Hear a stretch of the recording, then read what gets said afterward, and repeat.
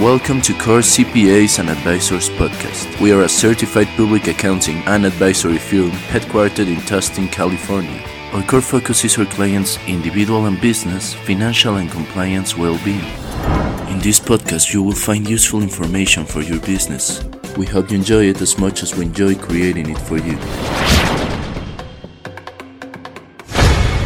Hello friends and fellow entrepreneurs. Welcome once again to another Core CPA'S and Advisors podcast. Managerial accounting is the practice of identifying, measuring, analyzing, interpreting, and communicating financial information to managers for the pursuit of an organization's goals.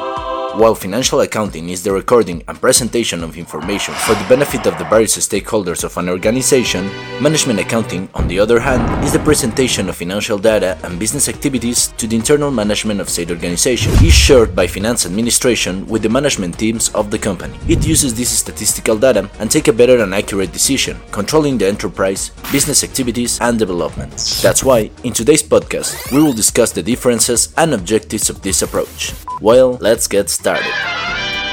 Defined as a process of providing financial information and resources to the managers in decision-making, managerial account is concerned with the identification, measurement, analysis, and interpretation of accounting information so that it can be used to help managers make informed operational decisions. Managerial accounting involves many aspects of accounting. It aims at improving the quality of information about business operation metrics. Information relating to the cost and sales revenue of goods and services of the company is useful to the managerial accountants. Information relating to the cost and sales revenue of goods and services of the company is useful for the managerial accountants. Another difference between the two types of accounting is that financial accounting must conform to certain standards, such as generally accepted principles. Because managerial accounting is not for external users, it can be modified to meet the needs of its intended users. This may vary considerably by company or even by department within a company, as it is able to meet the needs of any of these departments by offering information in whatever format is most beneficial for that specific need. As any fundamental part of accounting, managerial accounting can be divided in certain types according to its specifications and what specific branch of the business it wanna helps. These are some of the principal types. First, there's product costing and valuation. Product costing deals with determining the total cost involved in the production of a good or service. Cost may be broken down into subcategories, such as variable, fixed, direct, or indirect cost. Cost accounting is used to measure and identify those costs, in addition to assign overhead to each type of product created by the company. Managerial accounting helps in calculating and allocating overhead charges to assess the expenses of costs related to the production of a good or service. Cash flow analysis. This analysis helps in determining the cash impact of business decisions. Most companies follow the accurate basis of accounting to record their financial information, as it provides a more accurate picture of a company's true financial position. A managerial accounting may implement working capital management strategies in order to optimize cash flow and ensure the company has enough liquid assets to cover short-term obligations. Inventory turnover analysis. Inventory turnover is a calculation of how many times a company has sold and replaced inventory in a given period of time. Calculating inventory turnover can help business make a better decision on pricing, manufacturing, marketing, and purchasing new inventory.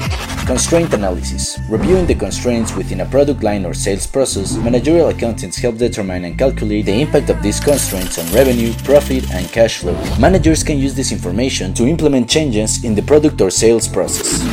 Financial leverage metrics. Financial leverage refers to a company's use of borrowed capital in order to acquire assets and increase its return on investments. Through balance sheet analysis, the company's debt and equity in order to put leverage to its most optimal use so it can be studied. Receivable or AR management. Appropriately management accounts receivable, or AR, can have a positive effect on a company's bottom line. An accounts receivable aging report categorizes AR invoices by the length of time they have been outstanding. Finally, we got budgeting, trend analysis, and forecasting. Budgets are extensively used as a quantitative expression of the company's plan of operation.